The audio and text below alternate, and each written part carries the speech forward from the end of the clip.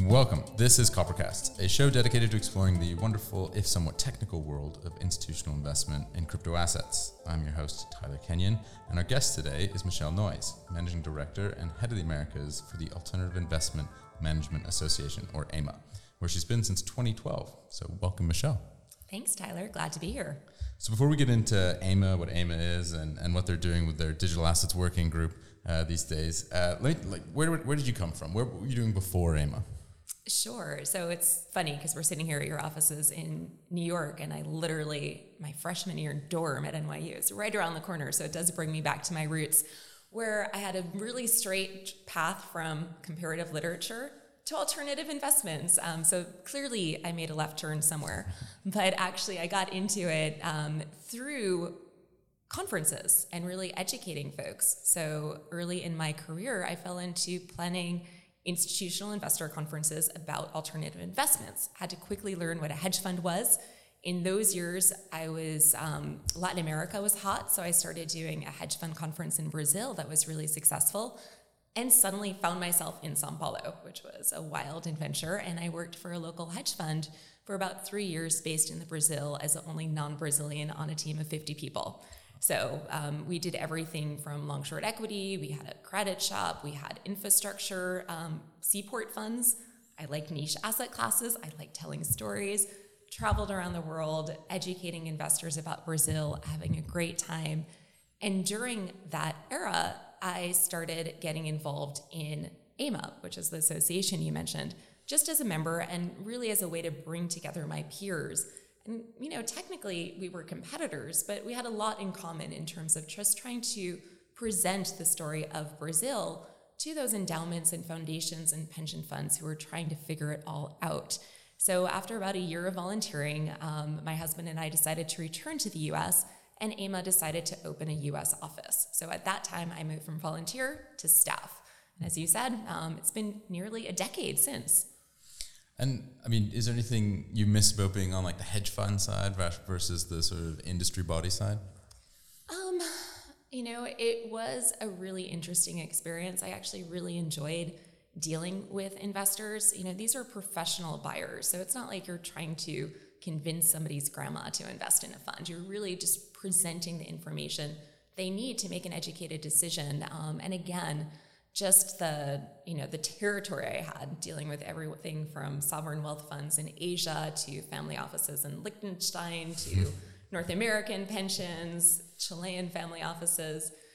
You couldn't have asked for, a better learning experience. But actually, there's a lot of work at AIMA that's similar in terms of both membership development, membership engagement, and finding ways to tell stories of complexity, whether that is a changing regulatory regime in Europe or digital assets. So it's something that continually evolves and really uses that same muscle. In the crypto space, we're no stranger to industry organizations. As a nascent industry, they tend to pop up like mushrooms in the dark, right? You can't swing a cat without hitting a new body. But what's AIMA? Because AIMA is obviously, focused on the traditional space, and they've done a lot of good work recently in the crypto space as well. But, how did AIMA come about? What's their focus? What's the membership look like? Yeah, no, and it's certainly not an industry that I knew existed, again, back in my college days here in New York. But we started as an industry body in 1990, really focusing at that time on the cottage industry of hedge funds, right? It was really, the first meeting was on the shores of Lake Luzon in Switzerland, really trying to explain what this industry was. One of our earliest pieces was our due diligence questionnaire, which remains relevant these 25 years later, as institutions started coming into this space and really needed to know the questions to ask to get comfortable.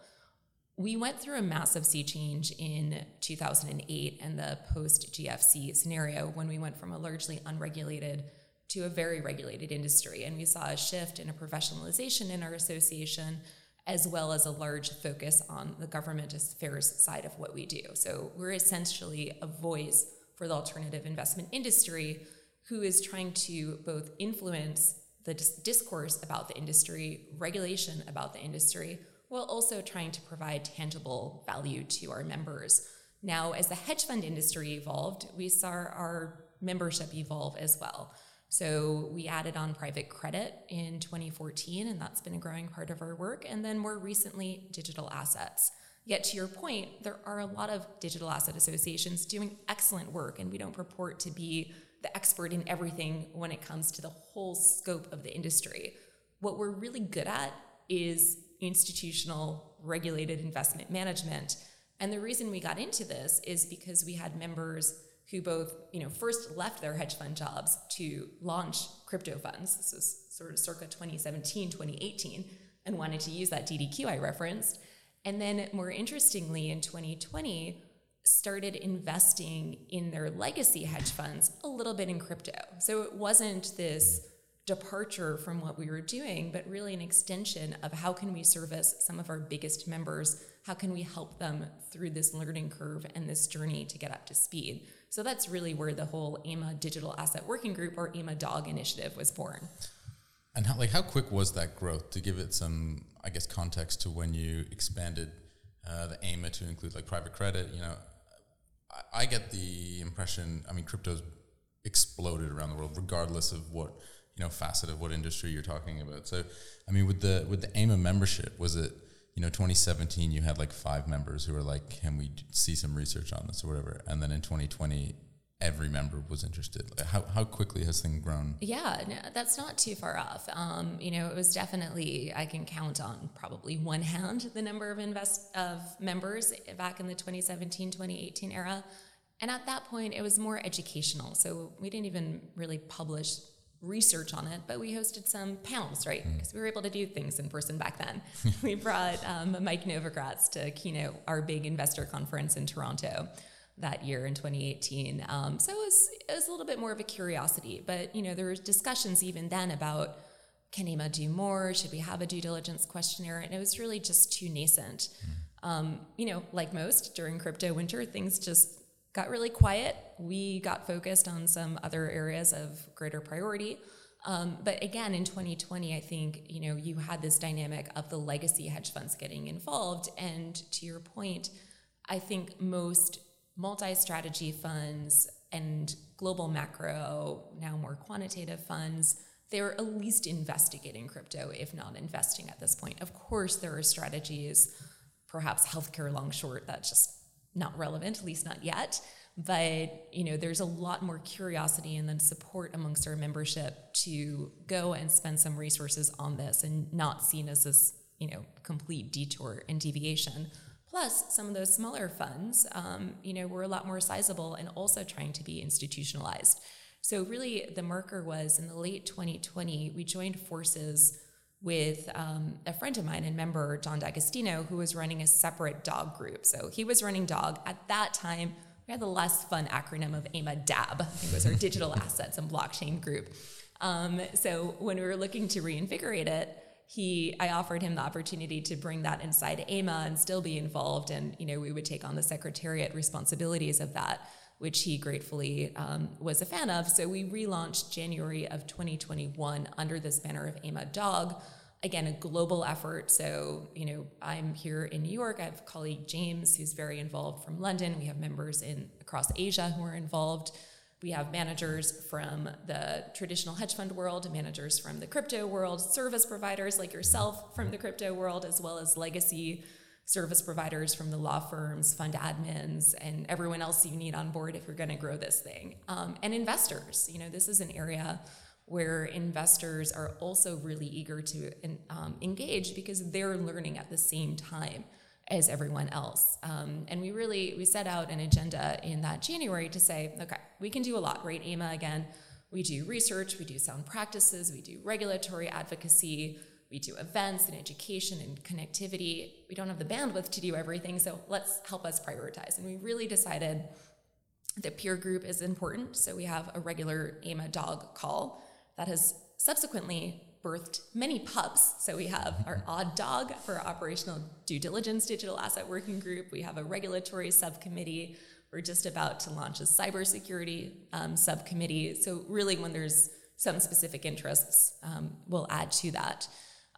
Research was important, right? We wanted to get a hold on really what is this convergence trend from legacy hedge funds. So we joined forces with PwC and Elwood in their annual crypto hedge fund report, adding a new dimension, which was polling our legacy hedge fund managers and seeing their interest in activity in this space. So we saw, I think it was about 20 to 25% in our 2021 research, jump up to 38% in 2022.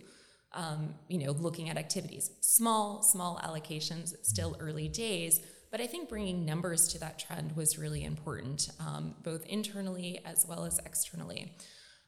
When it comes to events, we had our first in-person event this past May, which was a huge success. And then we will be doing a half-day program in Zurich on the continent later in October. And we continue to do a series of webinars on, points large and small when it comes to crypto. The other thing that AIMA is well known for, again, is sound practices. Now, we're careful to not use the word best practices because we're not saying that if you do this, you're in the upper decile. It's really the answer to the question that everybody wants to know. What the heck is everyone else doing, right? What is market practice when it comes to various things?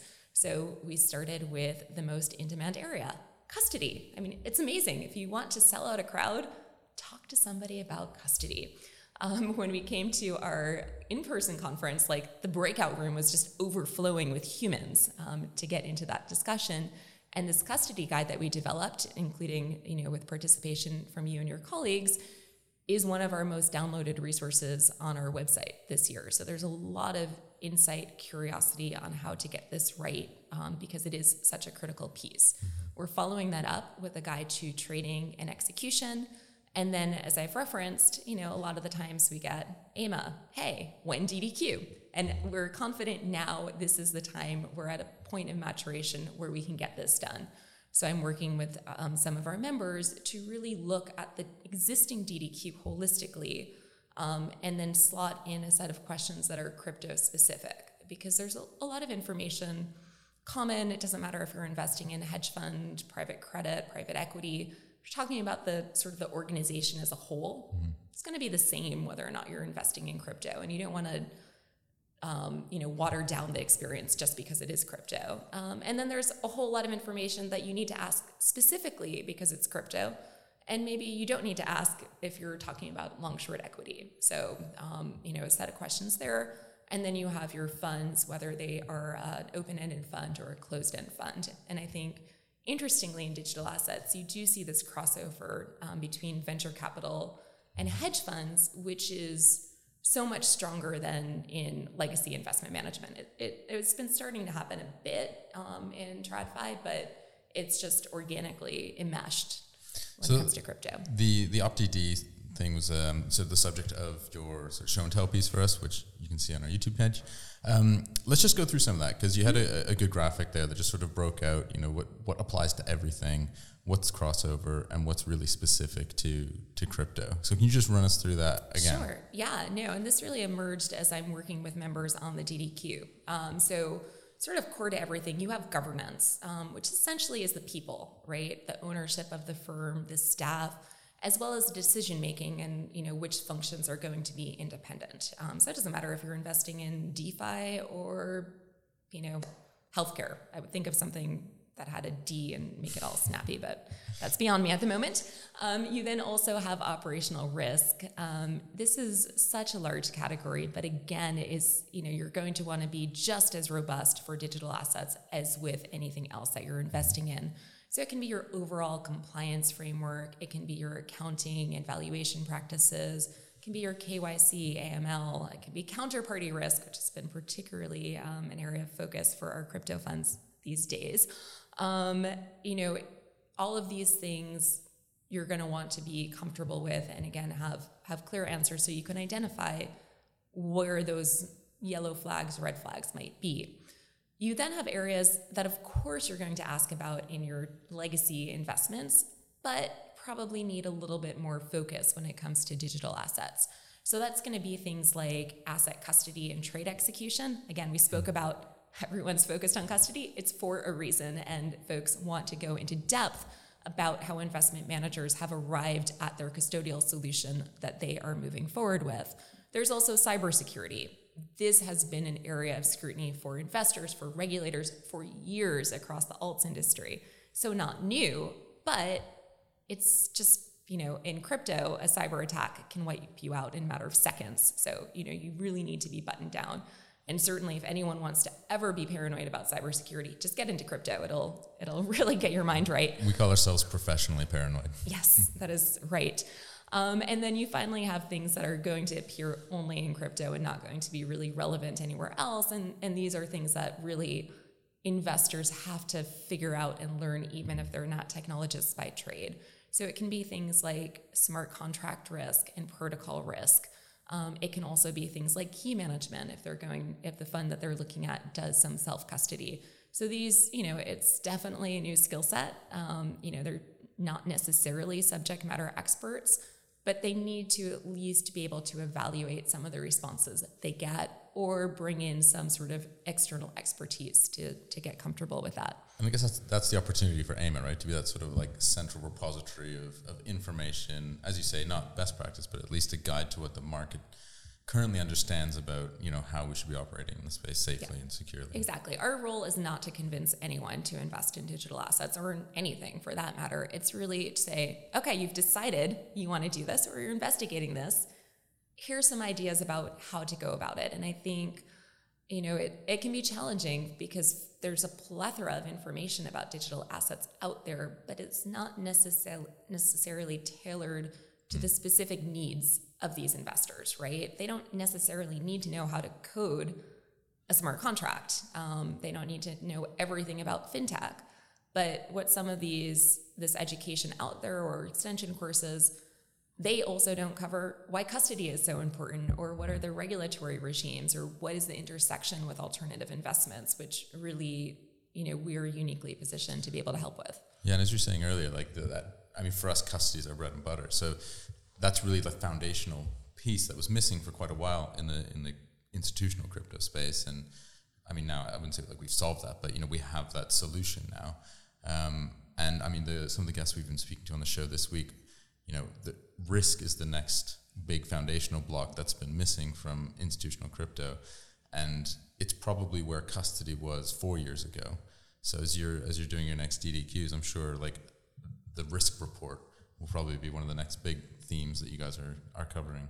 Yeah, no, definitely. Both market risk and operational risk. And I know I had moderated a breakout on risk management at that conference, and one of the heads of risk at an investment fund was just noting they don't have the same tools and technologies that they do for TradFi markets. So I think we'll definitely see this. And this bear market time, there's still funds launching, there's still investments being made. Yes, not at the same pace as in the peak of the markets, but the market's dynamics have shifted a bit, right? If we went from perhaps a seller's market to a buyer's market, so the institutional investors can dictate terms, can demand transparency, and I think that'll end up in good shape, right? Really bringing up and making sure that these investment managers are operating, they're not leaving anything aside or, stepping down their requirements just because of the asset class. I guess you must get a really interesting perspective on the whole space because, a lot of people just see headlines. They'll see Bitcoin's dead, it crashed again or whatever. But through your membership, you see the changing sophistication of the questions they're asking, the frequency of the questions they're asking. You see the fund launches and, the sell side that are coming into the space as well with new solutions to service these guys. So are you generally quite optimistic about the institutional adoption of digital assets? Do you see it just having legs and this is going forward and no one can stop it at this point? I am. I'd say cautiously optimistic. I think, first of all, there's just the talent that's moving into the space that's really undeniable. And, even while certain firms are downsizing, you're seeing most of that talent easily rehome in other spots and, remain committed. Again, we're seeing a lot of movement from the legacy investment management industry. So I think what's interesting is it may not always be a dedicated allocation to a crypto specific fund. I do expect that to grow because it's at a pretty small base at the moment, although I have not seen any good data that actually puts numbers to this. However, you're seeing these largest investment managers in our space make 1% to 2% allocations. That's going to increase over time. And it's, I don't know, you look at it something like maybe commodities or FX, right? It doesn't always have to be its own fund, but it's one of many trading strategies, one of many tools within an investment portfolio. So I would imagine that goes forward. Again, there's trading strategies out there that are not necessarily directional. They just base on volatility more so than, Bitcoin to the moon. So it'll be interesting to see it evolve. But I do think that one has to be patient, right? I think it behooves folks in the space to really understand where institutional investors are coming from, as well as legacy hedge funds, right? They are investing, they're stewards of capital, of often retirees. Asset protection is the name of the game. It's not about writing lottery tickets and getting one to hit. So they need to be really cautious. They need to make sure, again, it's one thing to lose money because Bitcoin goes down. Yeah, if you've looked at the history of this asset class, that's going to happen. And if you're shocked by that, you should not be investing in this asset class. It's entirely different for someone to run away with your money. That is, a situation you definitely want to avoid. So, a lot of these folks have newer track records, and they just need to understand they're not being conservative because they are stupid or because they want to make your life difficult. They have processes, they have boards, they have institutions. And if you want to accept this capital, you have to go through these processes and sort of accept these terms. If you don't, there's still retail money and individual investor money out there, and people can have very nice business on that sort of asset base. But, if you are looking to get institutionalized, you have to know what to expect. What about your own relationship with crypto? Because, did you find out about Bitcoin or whatever else was your first introduction to it? Was it while you were at AIMA, or was it just through friends? Like, tell us your crypto origin story. So funny story. I found an email from a former colleague from my conference days introducing me to Bitcoin in 2011 when it was at $9. Wow. Very mad I did not do anything at that point, but it was always sort of on my radar, and I still remember like old Planet Money podcasts back in the day talking about it. I started getting more involved, again, when AIMA started getting involved in 2017, but it was still pretty high level. It's really in this last cycle that, started getting closer to it, attending conferences, learning alongside building, really. And then also, just playing around. I think there's so much you can learn just by doing. So really just getting my, hands dirty in the world of NFTs. You experience that sheer terror of sending something from a hot wallet to a cold wallet and, hoping it gets there. Again, you experience all of the hacks on a regular basis.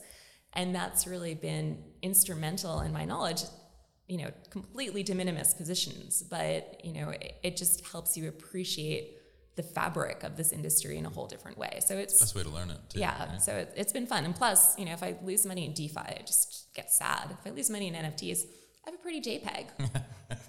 That is definitely a simple line. I sort of feel like the old lady, like, in the early days of email, you'd have these people who print out their emails. Yeah. I print out my NFTs and put them on my wall. I have like a beautiful piece. You own them, so, yeah. I own them. And then again, it doesn't matter what the floor price does. Yeah. Your friend from 2011 who introduced you to Bitcoin, are they still holding Bitcoin? Are they hodling? Yeah, he's sitting pretty. Nice, good for them. Okay, before we let you go back to work, there's 10 questions we ask everyone, kind of a quick fire style. Can we run through them with you? Sure. Cool. So, where do you see the alternative investment industry in 1 year versus 10 years? In general, it's been on a huge amount of growth, so I would expect it to increase in AUM overall. I think certain strategies are at more of a piece of maturation, so we may not see the growth in hedge funds, in 10 years be what it was the prior 10 or 20 years. But overall, really see a growth in both very active management and alternative and very passive management. And it's that middle of like mutual funds, which is really getting squeezed. If you could change one thing about the industry, what would you change? Ooh, this is a good one.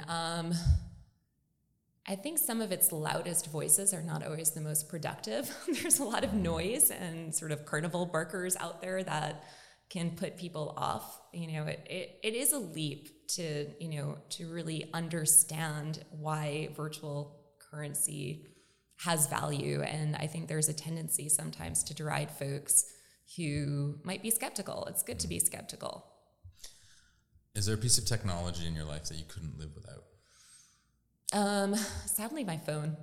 I mean, I think that's ubiquitous these days. I thought you might have said your printer for your NFTs. But I outsource that. Okay. What does your weekend look like when you get time off? What are you doing? So I am typically hanging out with my kids. I have soon-to-be 8-year-old twins. Wow. Who are an absolute joy and blast to hang out with these days. So it's just nice to be unscheduled and, bask in some non-technology, non-work time. Do you have any movies or films that you could watch over and over again and never get tired of? So I don't have like that one film that I constantly watch, but I feel right now that I need to rewatch Everything Everywhere All at Once, which I don't know if you've seen, but it's a complete trip. And I watched it recently with my siblings, and I really feel like I need to watch it 2 more times to get a hold of it, but well worth the mind bender that it was. Okay. Do you have any catchphrases or mottos that you live by? I don't. I should. Don't have to. Who should we all follow on Twitter? Let's see. So one of my favorite NFT projects that I think is just a really great onboarding and has a really good personality is called Honey Badges. So it's Honey Badger, but without the R. Mm-hmm. And they're just such a wholesome account. And it's just been a really wonderful way to introduce people who are interested in the asset class to really understand. And there's a whole charity aspect to what they do. So I think that's a nice one to get out of that ethos of NFTs only have to be apes or punks. And you can really see some of the real world impact they're having, such as, donating benches and tables to a refugee center in Africa and other projects that they've been funding. More wholesome. That sounds good. Who's the next guest we should have on our show? Let's see. Who would be good? I mean, I think Meltem Demiros is always a good conversation if you have not had her previously. She can pivot from crypto to culture to memedom like no one else. I'm a little bit afraid to interview her. But yeah, totally. Okay, so last question. If you somehow managed to meet Satoshi, but you only got to ask him, her, they, them one question, what do you want to know? Do you ever plan to reveal your identity? How long in anonymity? Anonymity? Anonymity? Yes. There we go. Yes. It's always the last one that gets you. Yes. Cool. All right. Michelle, thank you very much for coming in. I've enjoyed this. Thanks for having me. And to our listeners, if you haven't seen Michelle's show and tell video, please go to our YouTube page, or you can find it on Twitter @CopperHQ, or find it on the website, copper.co/insights. There you can also sign up for our newsletter, which includes links to all the week's top stories, as well as any updates from the wider team here at Copper. If you've enjoyed listening to the podcast, please make sure to give us a good review on whichever streaming platform you're using. If you want to get in touch, you can always reach me, Tyler, on Twitter @CryptoTSK, or you can email me directly, tyler.kenyon@copper.co. If you'd like to be a guest on the show, or if you know someone who should be, give us a shout. We're here to talk all things institutional crypto. And of course, this show is only made possible because of the technical and creative wizardry of Tally Spear, with support from Meili Mountford, Eva Lila, and Kate Light. No sets coming out weekly, and in the meantime, stay safe.